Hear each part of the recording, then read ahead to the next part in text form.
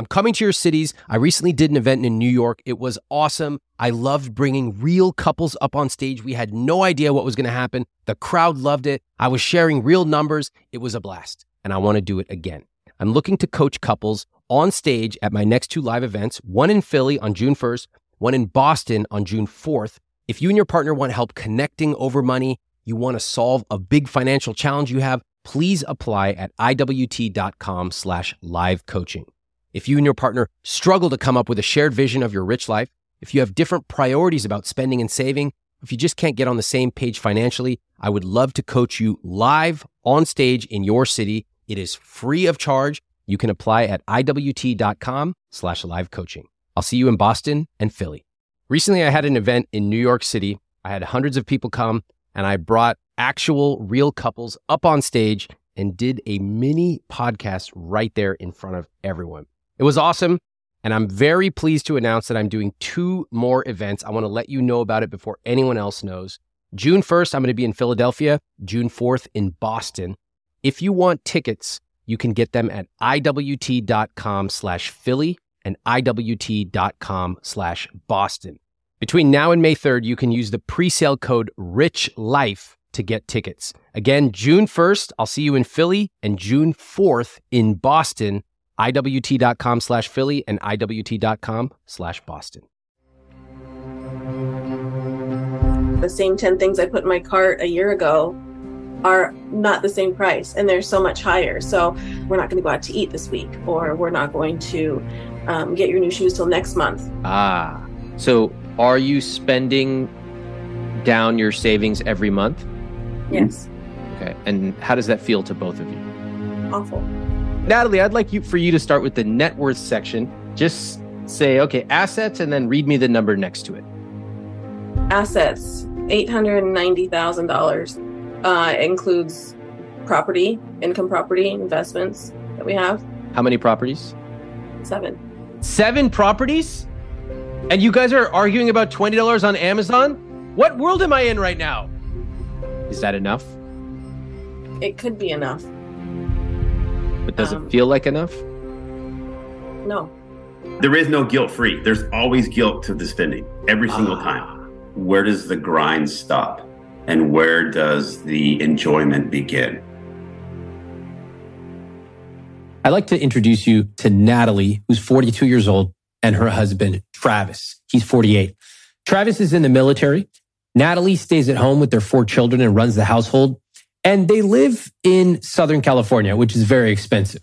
Now, they reached out to me initially because they disagree about the way to spend money. And you're going to hear about very specific examples like their son's birthday party. But as we dig, not surprisingly, you're going to discover that there's something much deeper beneath the surface.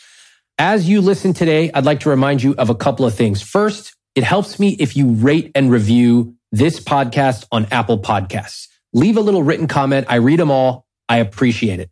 Second, watch this episode on YouTube. You can see the full episode, and you can see Natalie and Travis and their body language, which is quite revealing. Just go to YouTube and search for Ramit Sethi and follow me there. Now, let's get to the episode. Our son's birthday party that happened last month turned 11.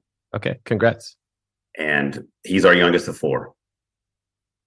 And we initially set out to have a budget of $250, and I'm sure that we doubled, tripled, quadrupled that, and with no thought, no conversation, or like nothing afterwards about the amount spent.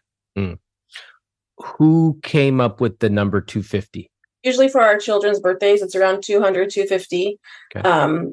When we were good at our budget, we would put money away for that, but we have not looked at budget in months. Okay. And so when it came time to plan his party, I wanted to plan it at the skate park, found out that was $500, so canceled that, postponed it to the next weekend where we could do it outside for free. So Travis actually doesn't know what we spent on the budget, but we were under $250 for that birthday party. But to him, he thinks that we went over. Wait, what? Wait, Travis said you may have quadrupled the budget, and you're telling me it was under the budget? Absolutely. Okay, this is a good example. How much did you end up spending on this birthday exactly? So far, I've spent about $180 for his birthday. I just grabbed a couple Costco pizzas and some of his favorite sparkling waters and a couple cookies and went to the skate park with 12 of his buddies. So it was a pretty cheap birthday. Sounds like a great birthday. This is already fascinating. So many of the stories we tell ourselves with money are just that, stories. We'll say, I'm not good at money, or I'm afraid of losing money. Or in this case, Travis literally tells himself that they quadrupled the budget for their son's birthday party. Now, it's tempting to think that presenting the facts will change people's feelings, but it won't, because these are feelings and facts rarely change feelings. This is why so many people feel like investing is gambling, even though it's not. I can show them a compound interest chart and point to 100 years of history, and it will not change a thing. That's the point of this podcast. Emotions matter. Psychology matters. Compound interest charts and spreadsheets matter a lot less than people think. All right. Travis, what do you think about hearing that the birthday may have been under budget? I think it's fantastic. Super stoked. That's a big smile. I see that. All right. Yeah, it's great. Then I'm going to add the $70 to $90 for the fishing trip, and then we're back where we're over. Not quadruple, but we're over. You're over by 20, 30, $40 or so. Okay. Right. And does that trouble you, Travis? It's just I have no problem. Like, I know that you, Ramit, like hate budgets. I have no problem spending every single piece of every penny every month. But as long as we know where each penny goes, I don't care. Yeah. Right. And when we can't have money for the frivolous, what's the term that you call it? Guilt-free spending. It's not frivolous. Spending. It's guilt-free. Guilt-free. Uh-huh. There is no guilt-free. There's always guilt to the spending every single time, because we didn't allocate its work prior to it being spent. Okay. Who feels the guilt? I do. You do. Okay. Natalie, do you feel it? I feel guilt from Travis because I guess we're not on the same page and we don't communicate monthly as to, hey, this is what's coming up this month. Do we have the money to pay for that? Or do we need to borrow from our savings to pay for this? You know, we're really good at certain things like budgeting the car, registration, those things, but it's the random things that come up that we don't communicate completely about where the money's coming from. So I do feel a little bit of guilt when I do spend it because he's not on board with me communicating and planning that part of it. Okay. All right. And when you say it's the little things that you may be over on, you're talking about birthday parties, groceries. What are we talking about? So we are definitely over on our groceries. The other small things that I feel like nickel and dime us, what I say to Travis is the kids have birthday parties that they're invited to, or, the girls' high school sports need an extra $100 for this or that. And we don't talk about where that's coming from. We don't plan for that large of the nickel and diming to come out. And I think that's what's eating our budget. So let's talk about that. She comes to you and she says, what? I need $100 for uniforms or something? Right. All right. What do you do? I would take it out of the budget and then in my mind, try to spend less the next time I go to the grocery store. Does that work? No, it hasn't. That's why I'm Okay. here. And Travis, you're shaking your head. What's your take on this? It's just after the fact, right? Like, I have alerts on my phone for Amazon. And I'm like, we don't even have a budget for Amazon. And it keeps getting lumped into the food budget and household things and food and household. And like that, we can't, that's not we're violating the very principle of money that we should be enforcing and like employing on ourselves. Is it possible for the two of you to be financially compatible? Absolutely. I think we can. I think we definitely have to mesh on some common goals. Okay. Do you know anyone else, any other couples who see money differently, but they are meshed?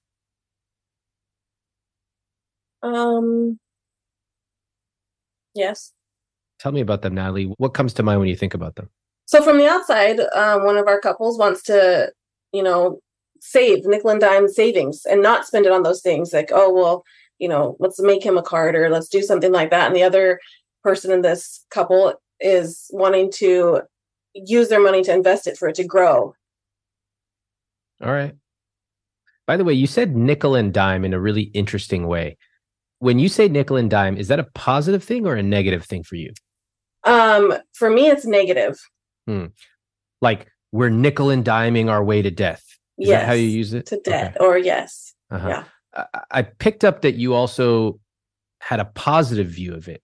Like nickel and dime is interchangeable with saving.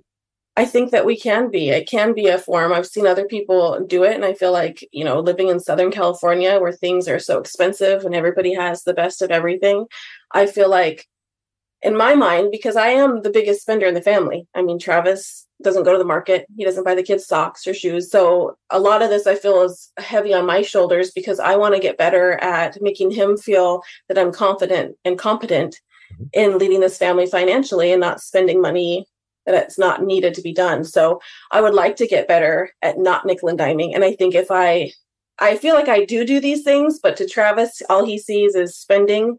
Mm-hmm.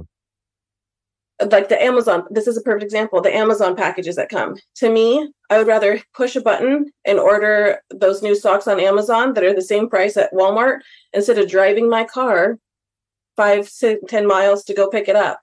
So I'd rather do that. And that's why a couple Amazon packages come each week rather than driving to go do it. Whereas Travis is the type, if he needs a tool for the lawnmower or something, he'll stake out 3 different stores, find the best price and bring it home.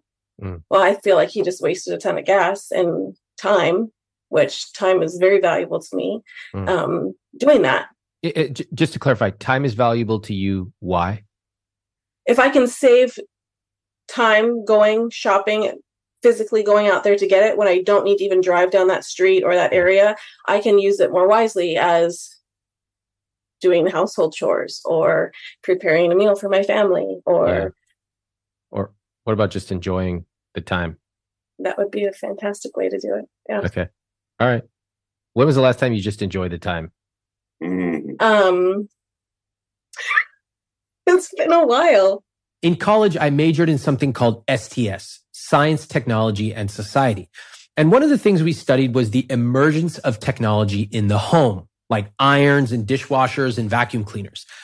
The promise was always that suddenly, magically, once you buy this technology, you will be free to enjoy your leisure time.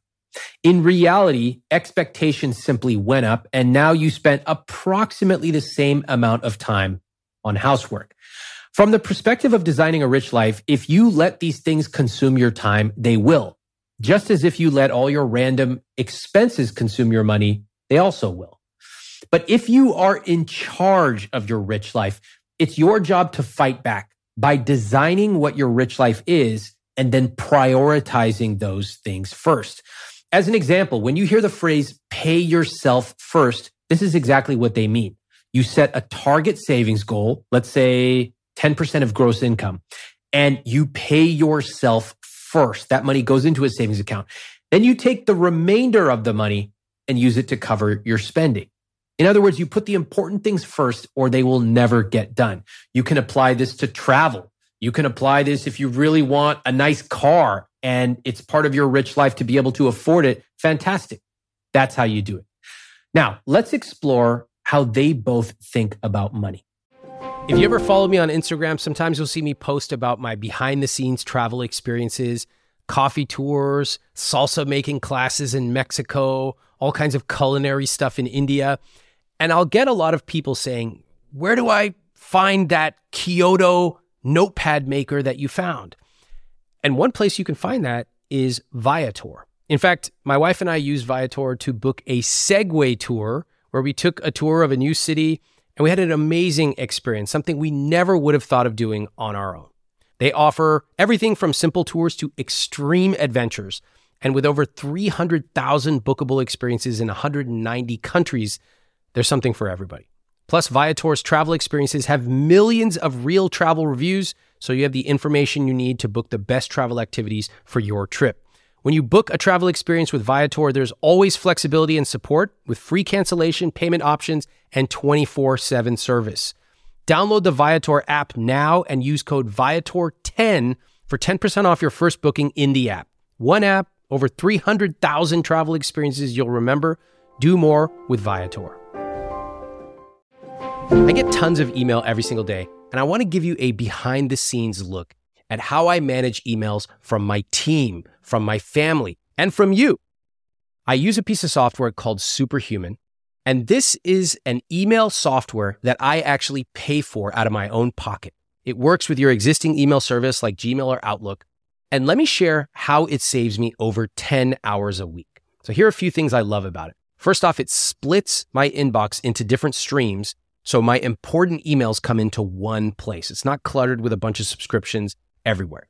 Next, I use keyboard shortcuts, unlike you barbarians who literally click and peck through every single email. U to mark it unread, S to star it, J or K to cycle through messages. I use keystrokes to schedule messages, like when I want to ask one of my coworkers a question, but I don't want to send them an email on a Saturday.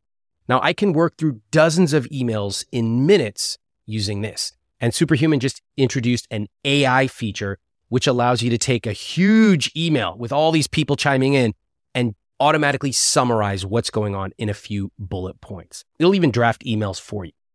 So if you want to buy back your time, Superhuman is a no-brainer to me. It's something I spend my own money on, and I love it.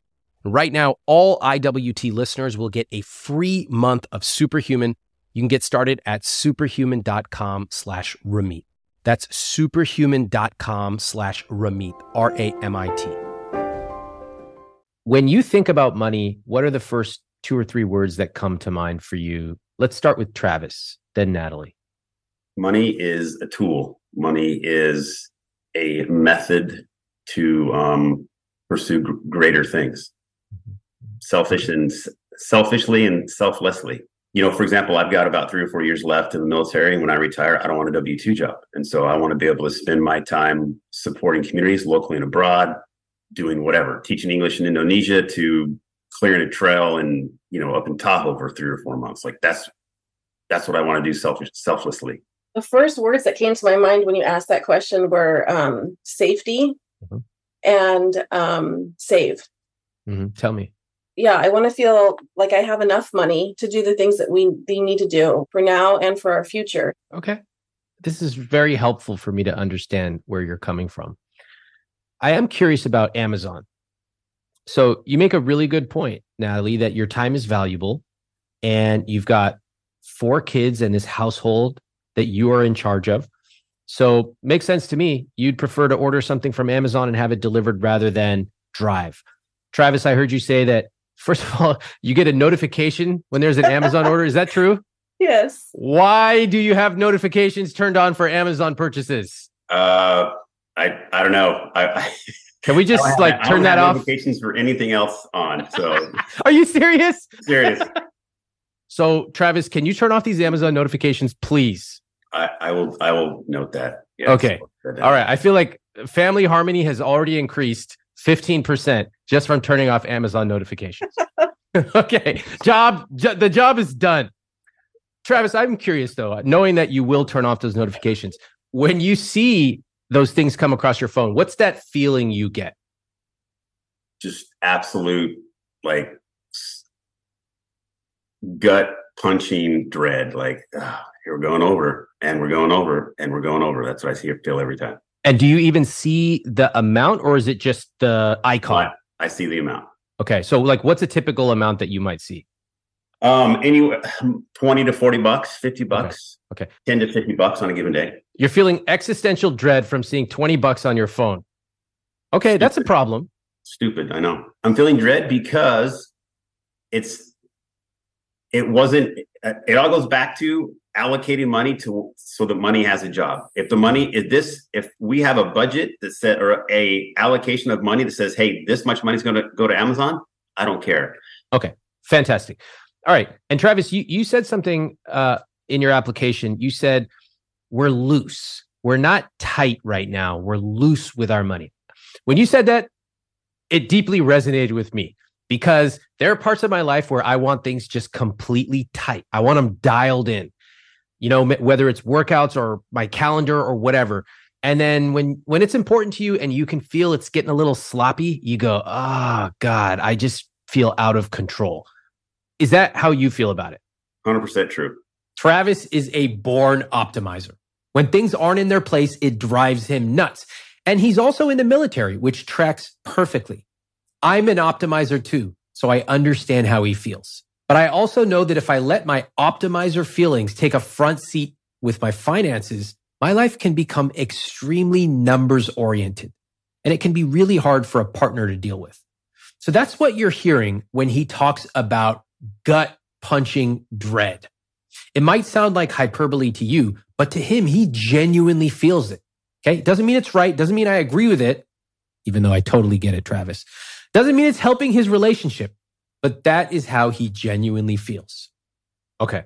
So tightening it up or dialing it in for you would be every dollar has a job. It's assigned to something.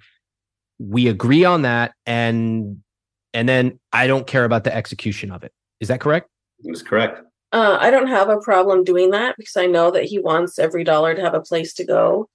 I think the problem is that A, we don't plan it each month, and B, we haven't changed our allowed budget in over a year, with inflation the way it's gone and everything else. So I think that's a big part of why he feels the way he does. I feel it as well, but I also am the one shopping and seeing that the same 10 things I put in my cart a year ago are not the same price and they're so much higher. So I try to make the adjustments with our shopping and I see that, and then I try to make up for it in other ways. It's not spending, we're not going to go out to eat this week, or we're not going to get your new shoes till next month, or, little things like that, because I'm the one going out and actually spending it and seeing the difference. I see. Okay. And can I go out on a limb and make a guess here? You haven't updated it in a year. Is that because something changed and you started to feel worse about money, and now it's just this sort of thing in the closet nobody wants to really tackle? Yeah. We're kicking the can down the road because we haven't figured out the principles yet that we're violating. And you believe the principle is the day-to-day spending of just allocating our money. Correct. Okay. But why haven't you allocated it in a year?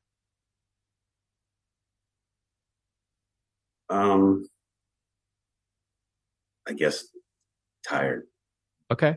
That's an honest answer. The thing is, we're not robots.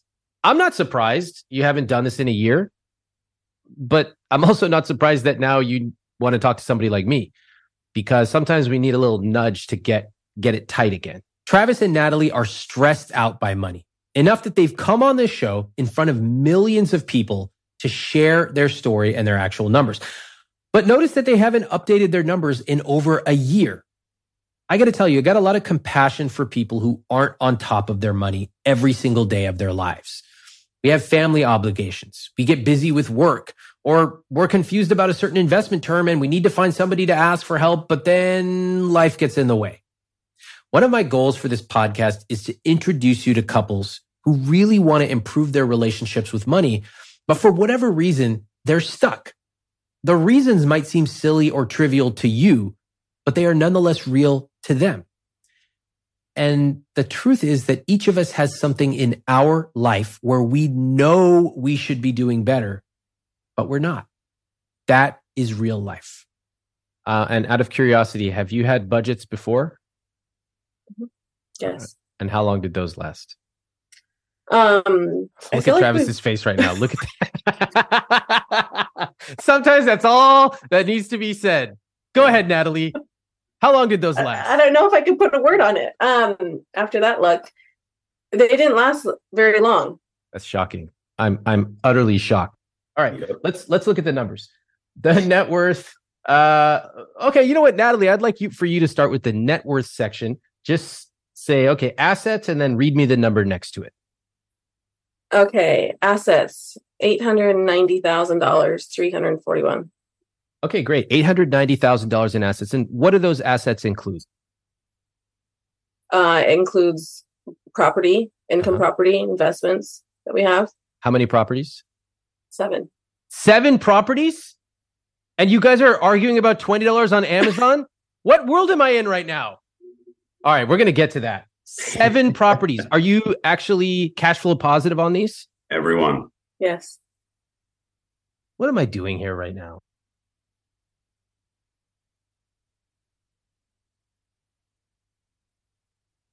Investments. What's the next number?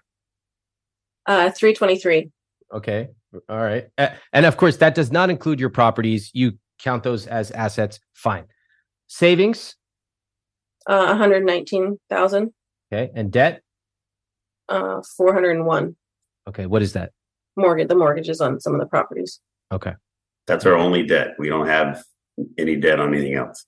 All right. You guys are pretty financially conservative in that way. That's good. So what's that total net worth you see there? 931,000. All right. What do you think about that number, Natalie? I like it. I think that it's a good number to have, but I feel like we're crippling ourselves in our personal versus our investing or our business, that we're not as well disciplined. I see. So your business, I can hear a lot of pride. You've got multiple properties. They're all cash flow positive. I can hear that. It seems pretty dialed in. The personal side seems to be different. Is that a fair assessment? Yes. Accurate. All right. Fine. Great. At least we're honest. That's the step number one. Travis, talk to me about the income. So the income is what I make. We're a one income military family earner. That includes the housing allowance that we get because we live on base. Okay. And it also includes it's called BAS, which basic allowance for sustenance. So it's like an extra $280 that the government just throws you because I have dependents, right? Okay. And so when the 10,000, you subtract 3,400 for the housing that they put in and then take out. And so like technically we have like 5,800 that they and then we have the TSP that comes out of that, which is how much? Right at 20%. So right around $1,350 a month. Okay. So just to summarize, you make a gross amount every month of $10,523. That's great. And do you have a pension? After 20 years, 50% of the base pay, which my base pay right now is like $7,200. $7,200 a month. And so 20 years will be when? Next year. December. Or sorry, this December. Great. So you're close to getting 50% of pay if you retire. Correct. And when do you plan to retire, ballpark? If someone asked me right now, probably I've got another 3 years-ish. So probably 3 or 4 years from now. Great. I've already ran those numbers. So it'll just, at that point with if I get 100% disability, which 4 tours, that'll definitely happen. But that'll be basically $8,000 net just for waking up. $8,000 net. That's double what you make right now. Correct. Okay. And that's in 3 years? Yes. You guys are making my job too easy for me. They have 7 cash flow properties, and he makes good money and is likely to make even more soon. It seems like they should have plenty to be able to spend. All right, let's work down the rest of it. Okay. Fixed costs. Just out of curiosity, what's that big old number in blue on fixed costs? Natalie, what do you see there? 86%. Now, out of curiosity, what is the recommended guideline for that? It's I believe it's 50 to 60%. 50 to 60%. You guys are at 86%. You're actually way over that because you should add your mortgage or your rent in there. So it's like, I don't know, 100. Basically, you're spending, it's 100%. Yeah. What does that tell you that your fixed costs are essentially 100% of your take home?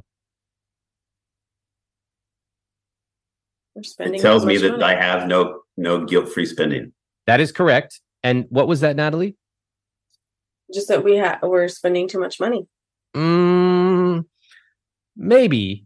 I'm not sure I would take that conclusion. You may be spending too much money, yes, but really the problem is a structural problem, which is your fixed costs are just too high. So let's just take a breath on that. Hearing that, what does that feel like to you, Natalie? It's sad. Why? It's sad because how can we succeed if our plan is a failure? So no wonder that we, mumble under our breaths, or the sigh happens when he gets a text from Amazon, or it's like, why would we not be surprised? Because it's exactly what we planned for. That is very accurate. Travis, what about you? It's frustrating. The final section of the conscious spending plan is your guilt-free spending. At Negative 29%. I don't know if I've ever seen a number like that on a conscious spending plan. You're welcome. You're in the Hall of Fame. So what does that mean? Negative 29%. What does that mean to you? That means our kids are getting shoes and jerseys and birthday parties and everything else out of our savings. So are you spending down your savings every month? Yes. Okay. And how does that feel to both of you? Awful. And I'm now having income of like my paycheck is $55,000, $6,000 a month. Well, then I should be employing the extra money either through securities, paying down debt, finding another investment property, something like making that money make more money. Okay. What about spending some of it? Sure. Yeah. I mean, I don't know if you really believe that. spending some of that money would be like celebrating a win, right? I am very, as a Marine, like I'm driven, right? Like that's the mission. I accomplished it. It's crushed it. It's devastated. On to the next mission, right? Like the joy that I get is not celebrated because I'm focusing on the next target, the next mission, and the next property, or the next, like, moving my TSP percentages around between the different funds to make sure that we're maximizing. And it's just like always moving forward. So I don't celebrate that. I just got promoted to Chief Warrant Officer 4, and we got our paycheck and it was backdated a month. And I'm like, all right, that's an extra $1,500. Put it over here. Yeah. Instead of let's go and get ice cream for the day. Like, yeah, I need to be better about that. Okay. Natalie, you want to chime in here? I 100% agree. Yeah, I agree. But I also agree that celebrating is a really important skill. And it's not just a skill with money, it's a skill with family. Yeah. When you really look back on your family, you don't remember the type of salt your mom or dad used. You remember the rituals. You remember the random celebrations, the dinner, eating dinner together, or going out for ice cream. There's an art and a science to living a rich life. The science is what most people focus on. They think money is strictly about the numbers. And it's true. The basic nuts and bolts of money are a key part of a rich life. But that's where most people stop. And you can hear Travis admitting that. He even says he wants to use money to what? To buy more investments? There's a lack of understanding the psychology of money, which is the second key skill in a rich life. That means understanding how you behave with money, how you talk about money, and how you feel about money. Travis won't celebrate their financial wins. That's his story. And now that you understand this lens that he uses, you can understand why he thought that Natalie overspent on their son's birthday party. You can even understand why when he learned that she didn't, he quickly pivoted to another worry about money. I dig into their CSP and I noticed that they invest 29% of their take-home pay, and they only spend $50 a month for vacation. That's for a family of 6. It's a little unusual that you only put $50 a month aside, considering you have 7 cash flow positive properties. Anyone else here think that's a little weird? I have a friend of mine who's always cold. She told me she and her partner have totally different temperatures when they sleep. She goes to bed in a flannel pajama. She's got extra blankets. Her partner's running hot. So now she recently started testing the pod cover from 8 Sleep, one of our sponsors. Before she goes to sleep, she gets on the app, cranks up the heat, and when she gets into bed at night, it's already warm and waiting for her. The pod cover by 8 Sleep fits on your bed like a fitted sheet, and it collects information. It has sensors. The pod then uses that information to understand what you need to get better sleep. You can set it to heat up or cool down before you get into bed. It also adjusts while you sleep. And you can set it to change temperatures to gently wake you up in the morning. Best part, there are 2 zones. So if you run hot and your partner runs cold, you can each set your side of the bed to exactly how you want it. Improve the way you sleep by using my link at 8sleep.com/Ramit for $200 off plus free shipping on their high-tech Pod 3 cover. That's 8sleep.com/Ramit, EIGHT, sleep.com/Ramit, RAMIT, for a better, smarter sleep. A few years ago, I was at a tea tasting in New York with one of my buddies. I thought it was going to be a normal tea tasting. Suddenly, 6 people from Japan come in. They pour basically 3 thimblefuls of tea, and we tasted. I've never tasted anything like that. And they tell us if we were to buy that, just the 3 thimblefuls, it would be $75. Now, drop for drop, that's the most expensive thing I've ever had to drink. Not all of us have the time or the money to buy that specific tea from that specific mountainside in Japan. But what if you could capture that feeling of the care and the love, even the way that they served it to us? What if you could bring that to your home every morning? Well, I want to introduce you to one of our newest sponsors, Peak Tea. What makes Peak Tea special is that the tea is cold extracted using only wild harvested leaves from 250-year-old tea leaves. That makes the tea rich in minerals and other beneficial compounds. Now, the greatest part is that Peak Tea is zero prep. There's no tea bag that you have to steep for the perfect amount of time. Peak dissolves in cold or hot water in seconds. It's already pre-measured, it's perfectly brewed, and it's perfect to take if you travel. My team's been trying Peak Tea, and they especially love the Pu'er green teas. For a limited time, get up to 15% off and a free quiver with 12 tea samples with my link, peaklife.com/Ramit. That's PIQUELIFE.com/Ramit, RAMIT. Well, there's history behind why we lost 6 properties in the recession 20 years ago. Okay. And I was deployed. Natalie was a young mother doing doing all the property management stuff on her own. And we ended up having to short sell them. Mm-hmm. And regardless of how much money we had saved, it didn't matter. And so we were doing the classic Dave Ramsey beans and rice because we had nothing else. Yep.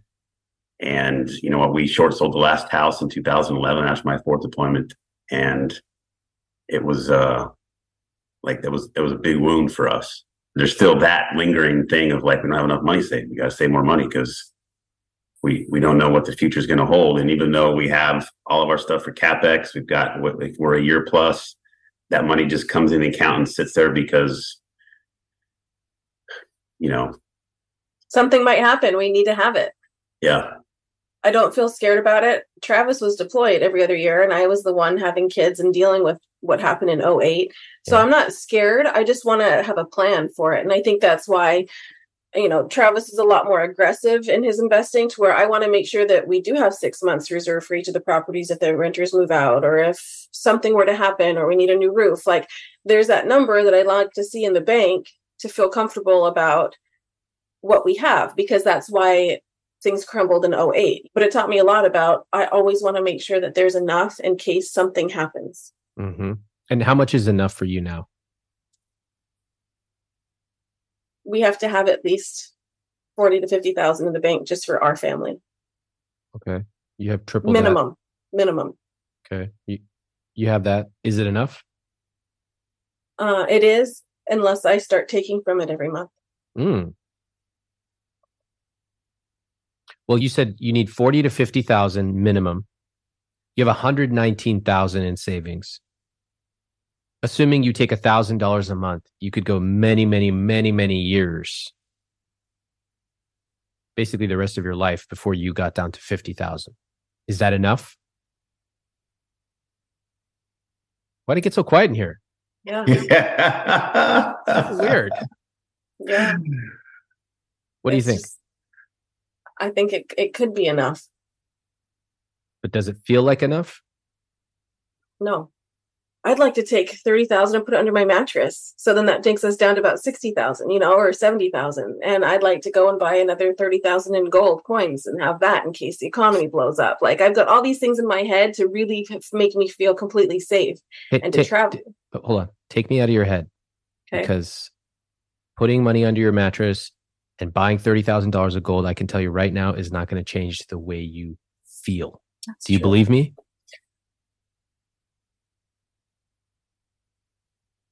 I can see that. I feel like, yes, I guess so.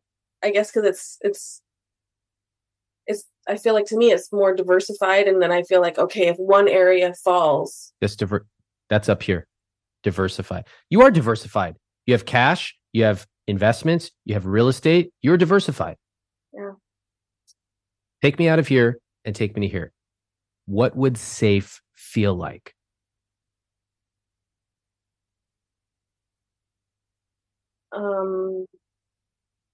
If we had money left in that account before the next paycheck came. Oh, why would that feel safe? Because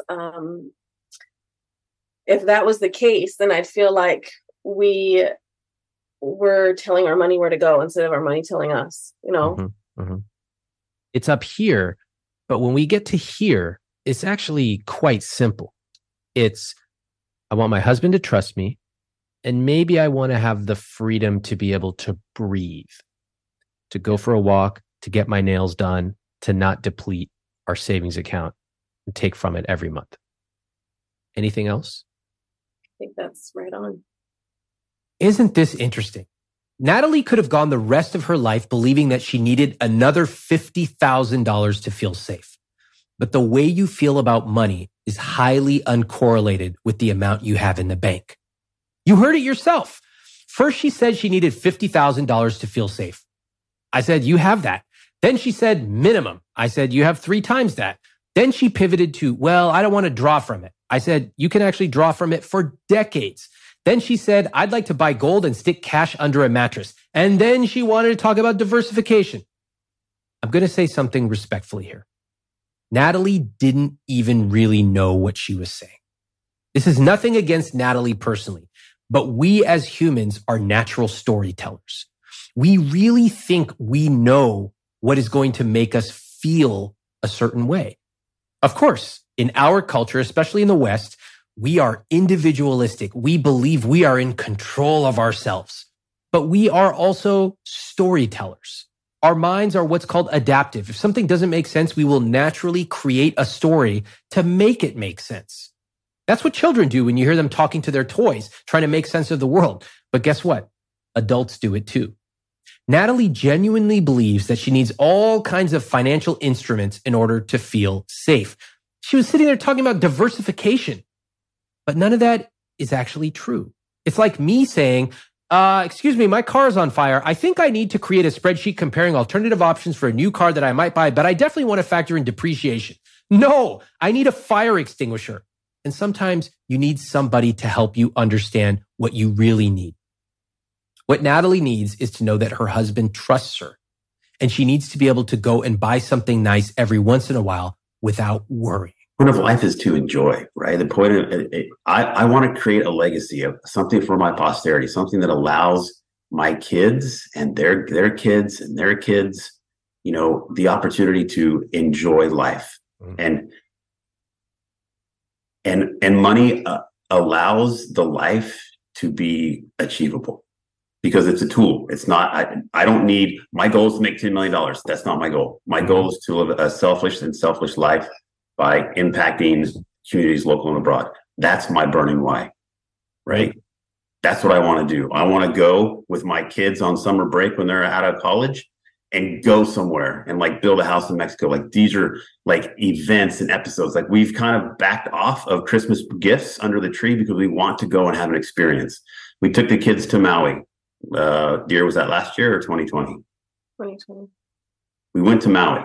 A part of our vacation there, we went and did service for an hour, 2 hours at this woman's house because I called a local church. I'm like, hey, who in your congregation needs help? And so we went to some random woman's house, mowed her grass, picked her yard. She ordered pizza. We hung out. Never met the woman in our life, but we left. It was a great experience. That's what I want to, that's what we want to teach our kids. That's what we want them to have it. And, you know, and we learned that lesson because we went to Thailand and we saw a family of 12 living in a 10 by 10 corrugated metal building. You know, there's so many things that our kids have been exposed to, like money's not the end all. And we live in Orange County where it's very easy for high school kids to drive their parents' Tesla or their dad's Raptor to high school. We get it. Yeah. But that's not what we're trying to do. So many things I love about what you just said. You have a personal vision. You've clearly thought about it. That's powerful. That's leadership. I mean, what you did on vacation is amazing.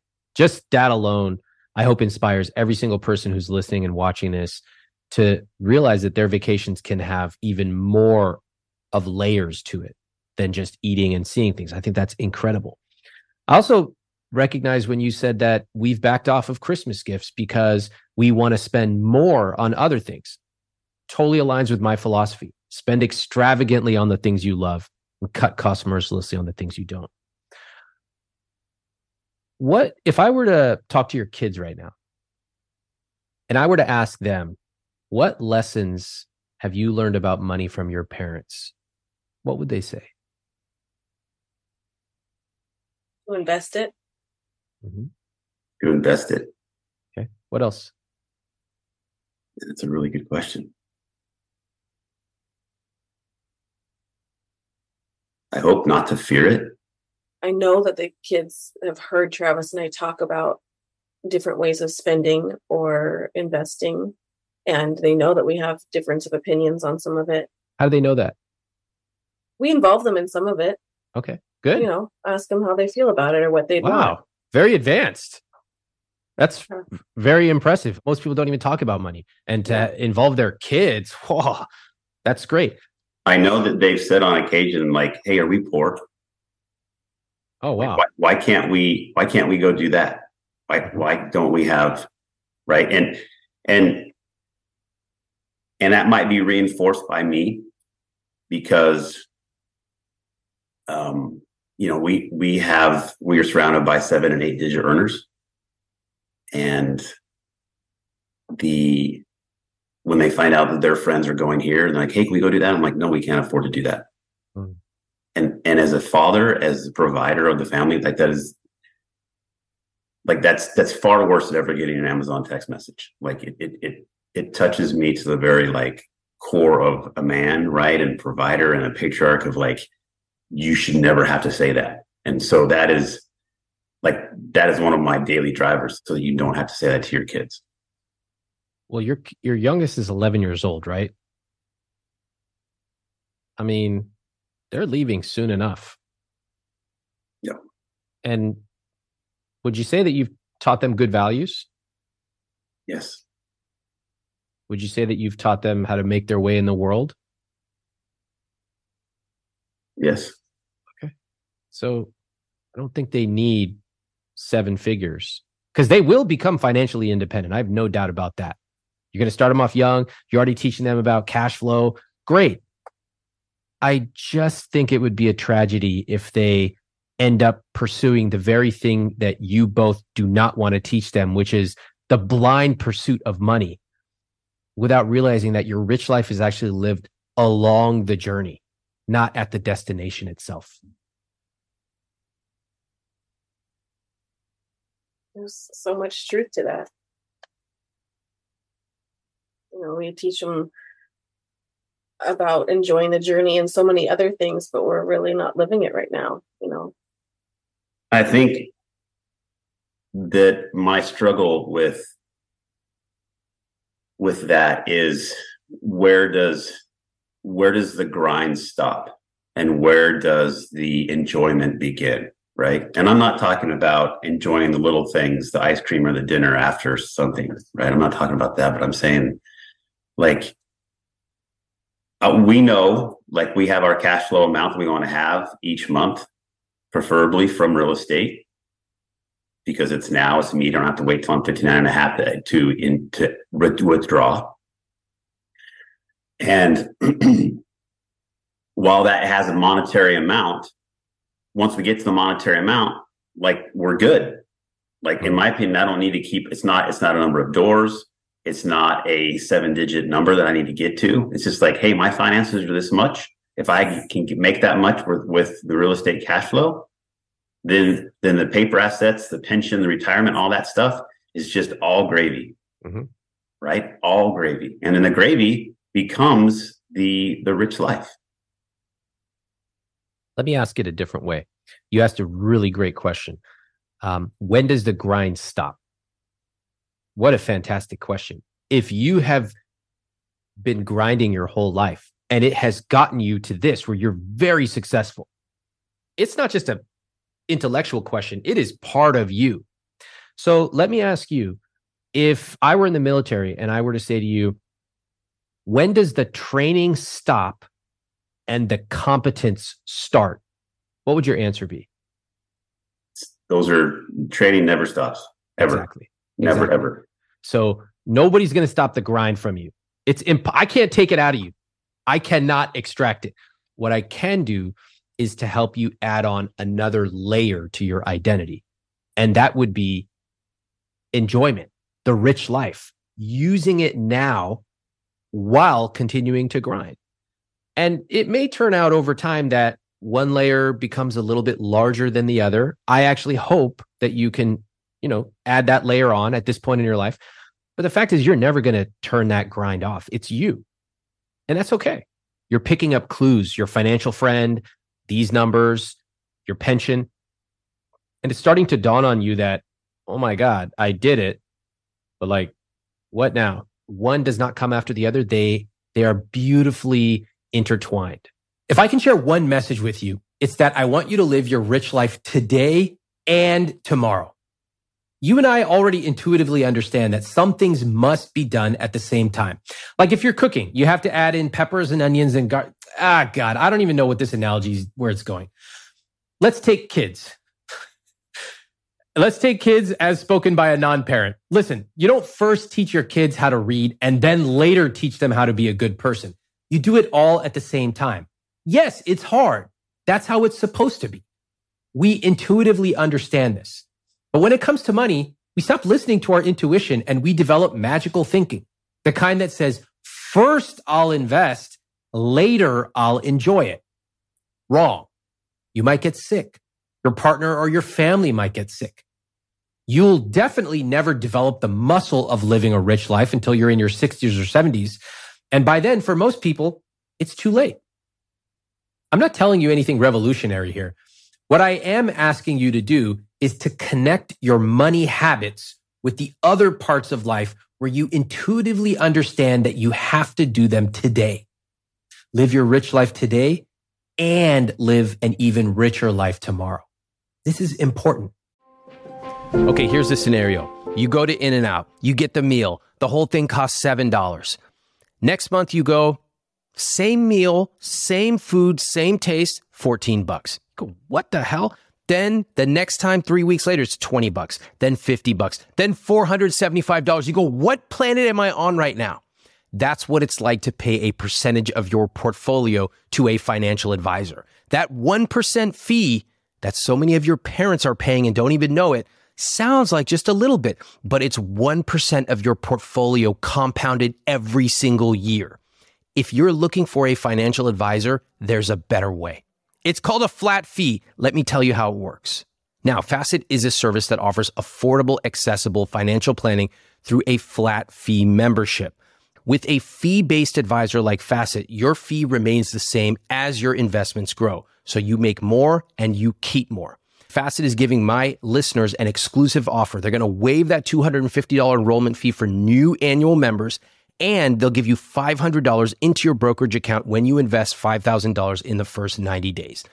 If you are looking for a financial advisor, you want to get a second set of eyes on your finances, I would recommend facet.com/Ramit. Again, facet.com/Ramit. Sponsored by Facet. Facet Wealth, Inc. Facet is an SEC-registered investment advisor headquartered in Baltimore, Maryland. This is not an offer to sell securities or investment, financial, legal, or tax advice. Past performance is not a guarantee of future performance. Terms and conditions apply. What do you call someone who speaks 3 languages? Trilingual. What do you call someone who speaks 2? Bilingual. And what do you call someone who speaks 1 language? American. And listen, imagine you're going to Mexico or Italy or Thailand this year. Wouldn't it be amazing to at least ask where the bathroom is in the local language, or to say thank you when you're walking out of a restaurant? This fall, you can start speaking a new language with Babbel. Babbel's quick 10-minute lessons are designed by over 150 language experts to help you start speaking a new language in as little as 3 weeks. Here's a special limited time deal for IWT listeners to help you get started right now. Get 55% off your Babbel subscription only for IWT listeners at babbel.com/Ramit. Get 55% off babbel.com/Ramit. That's spelled BABBEL.com/Ramit. Rules and restrictions may apply. Let's talk about the next few years, because you've got this big income jump that'll be coming from the pension. You've got these cash flow properties, kids going out of the household. Whether or not you help them with college, the kids are going to be leaving the household at some point. 3 years from now, that income jumps up. You could wait. It would be very typical to grind and then wait, and you go, okay, we really made it now. We got the properties. Maybe we acquired another one. We got the pension and this and that. And I think if I left you alone and we stopped this call right now, you would do that, and you would do it very successfully. Fair? Fair. Okay. Here's my question for you. Can we change that trajectory? You're going to get that pension 3 years from now, one way or another. It's going to happen. What would it look like if you were to actually love the journey from here until then? I'm talking about both of you. Natalie, let's start with you. What would it look like, financially speaking, if you were to love the next 3 years instead of merely be okay? Yeah, I think it would look like making money available to create the memories before the people we want to make the memories with are gone. Those are your kids? Yeah. Okay. I love that. I think learning to communicate better with Travis about our common goal as to what are we doing? What is the purpose? What are we spending? What do we want to, I just think that there's a lack of detailed communication that we're missing. Okay. Those two would be good. What about for you personally? Just you? I'll probably have my nails done. Thank you. I would schedule time to do the things that I love and fill the rest in with all the things that I need to do. How much time per week? For myself, I think I should have at least a couple hours a day. Couple hours a day. Okay. All right. 10 hours a week. Okay. And a couple hours a day. Let's say a Monday. A Monday, what would those couple hours be? I would love to make time for myself to do something enjoyable, whether it is a beach walk or discovering a new hike or sitting in silence in the backyard. I love silence. I love just listening to the world, and I don't do that. It's a beautiful vision. You two are clearly very aligned in so many parts of life. It's just this money thing that's gotten a little loose. I totally get it, but it is so clear that you're actually both generally pointing the same direction. Love having this conversation because we can tweak a few things, change the way you look at the world and money, and it just brings you like a magnet, two magnets coming together as they should. It's really a beautiful illustration of what money can do. Part of the inability for the two of you to talk about money, and Natalie, for you to not feel like you're failing every single week and to have to preemptively call your husband and say, hey, I just bought something for Amazon. Don't freak out. That's a structural issue. It doesn't mean you're bad people. It just means that the structure you've set up is not serving you. It's actually reducing you down to a series of tactical maneuvers. One person orders something. Natalie, you order something with the best intentions in mind, but then you have to call him. He's already got this existential dread in his chest. And both of you are just like, ah! And by the way, the funniest part is this is all over $20. I'm like, huh? That's what the system is accomplishing. It's actually making you dream smaller. So let's change that. What do you think the problem is here? I think it's kind of what Natalie brought up, is that we need to reduce our amount we invest. Maybe. That is a course of action. I may not be the only one, but it is worth mentioning. Very good. I love that, Travis. Let's put them all out on the table, no matter how crazy, and then we can decide. Yes, you can reduce your investments, which are currently 29% of take home. Very impressive. Absolutely. Okay, that's one thing you could do. Your savings are 14% of take home. Again, for everybody listening, they're going, how is this guy telling them to consider reducing their investments? Let's not forget, you have a pension in 3 years that's going to pay you 50% of your income. And you've got 7 income producing properties. So your financial situation is a little different than other people's. We got to take that into account. You know, it sometimes blows people's minds to hear that you can oversave or you can overinvest. And it's true, it's relatively rare in our culture, but it's a real problem for some people. And the truth is, there is virtually nothing that caters to people in this scenario. What I'm really trying to teach you through this podcast is that most of society teaches you a one-dimensional view of money. Save, save, save. Invest, invest, invest. But once you understand money, it has nuance. There's an art and a science to it. There's a rhythm to it. There are rules. And sometimes you can even break those rules. Let me give you a few examples. There are times where you should invest aggressively, but there are other times where you can ease off the gas, like the first year of having kids, or in Travis and Natalie's case, when you have more than enough and $20 purchases are causing relationship problems. You know, the advanced level of personal finance is not investing in private equity and venture capital. It's knowing how and when to vary the basic fundamentals of money to suit your needs today. All right. What are the other potential strategies? Reduce the investments, reduce the savings goals. What else? We could take some of the net income from our income properties and offset our income. We could increase our income from the rental properties. Hold on, let me get this straight. You can take this very profitable business you've created, buying 7 properties, being very disciplined, and you can actually use the money to make your household run more smoothly? What do you think? Say it ain't so. Sounds like a pretty good idea to me. I actually think that those 3 things right there, those levers are your key levers.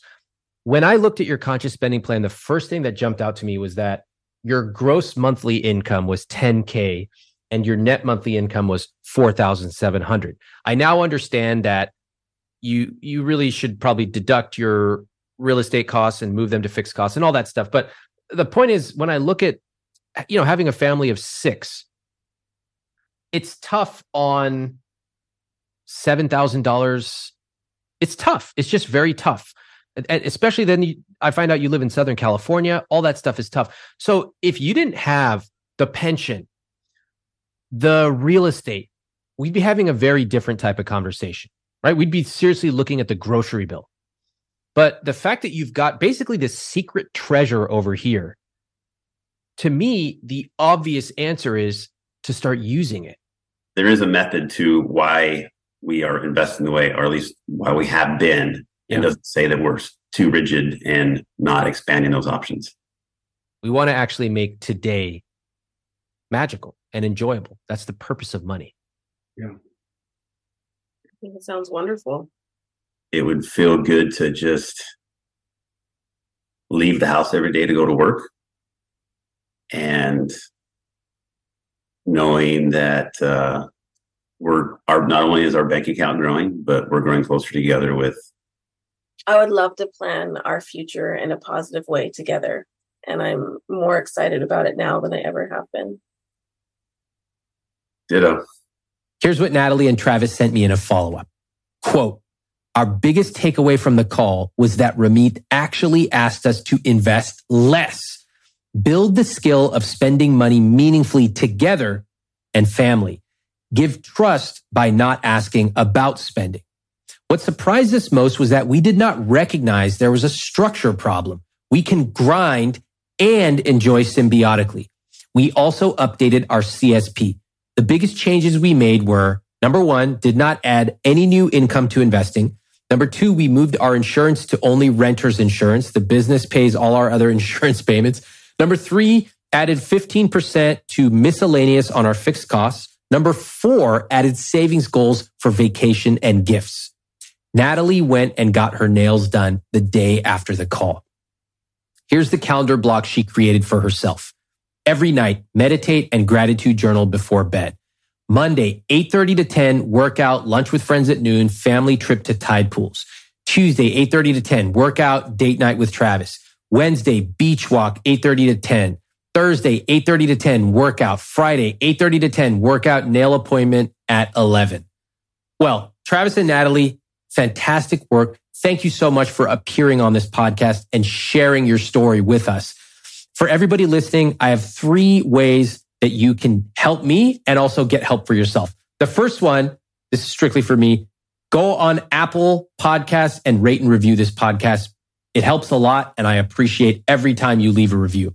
Second, you can watch this episode in full on YouTube. Just go there, search for my name, and you will see the body language and the facial expressions of Natalie and Travis and all of our guests. And number 3, you can design your rich life on your own. You can get help with my book, or you can get the most help directly from me in my money coaching program. Go to iwt.com/money coaching. Join a community of hundreds of other people as well as me. I do a live call every single month where I will answer your questions. That's iwt.com/money coaching. Thanks for listening to I Will Teach You to Be Rich. I'm Ramit Sethi. Please follow the show on Apple, Spotify, or wherever you listen to podcasts.